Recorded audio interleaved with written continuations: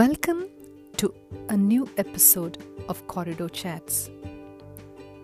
In a world full of critics, how do you live? Do you keep arguing with them and proving your point and feel defeated? Or do you just carry on doing what you know is true deep down in your heart? It is possible that you may become confused, lost, or bewildered because of some life events. How do you keep yourself grounded in those most vulnerable moments? In your moments of weakness, what is your strength? Do you look to someone outside of you? Or do you look inwards to help you find your strength? Regardless of where you find your strength from, I wish you find at least one thing that makes you smile and remind you that life is beautiful.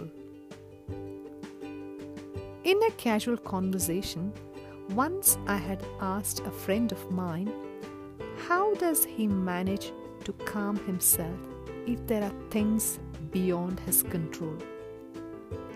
He said about a peculiar practice that he has.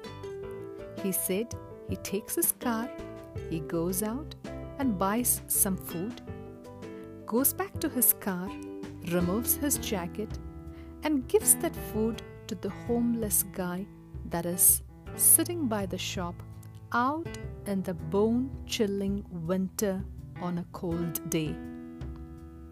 He said he sits with him until the man finishes eating. Then he gets into the car and turns on the heater to remind himself about how fortunate he is to live a life that is so vastly different from that man on the street.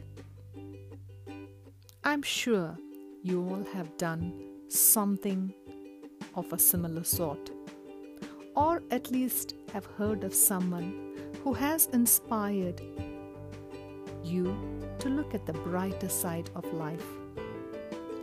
Someone who decided to buy a pack of candies and send it to an orphanage as he did not have money to donate. Someone who decides to drop off a cooked meal for you because you were too tired. Or someone who wanted to show you the sight of a beautiful lake outside his work because he knew you were in a lockdown and confined within four walls. These are all people I know personally. They have done these simple acts without expecting anything in return. These are all people who have made me fall in love with life over and again.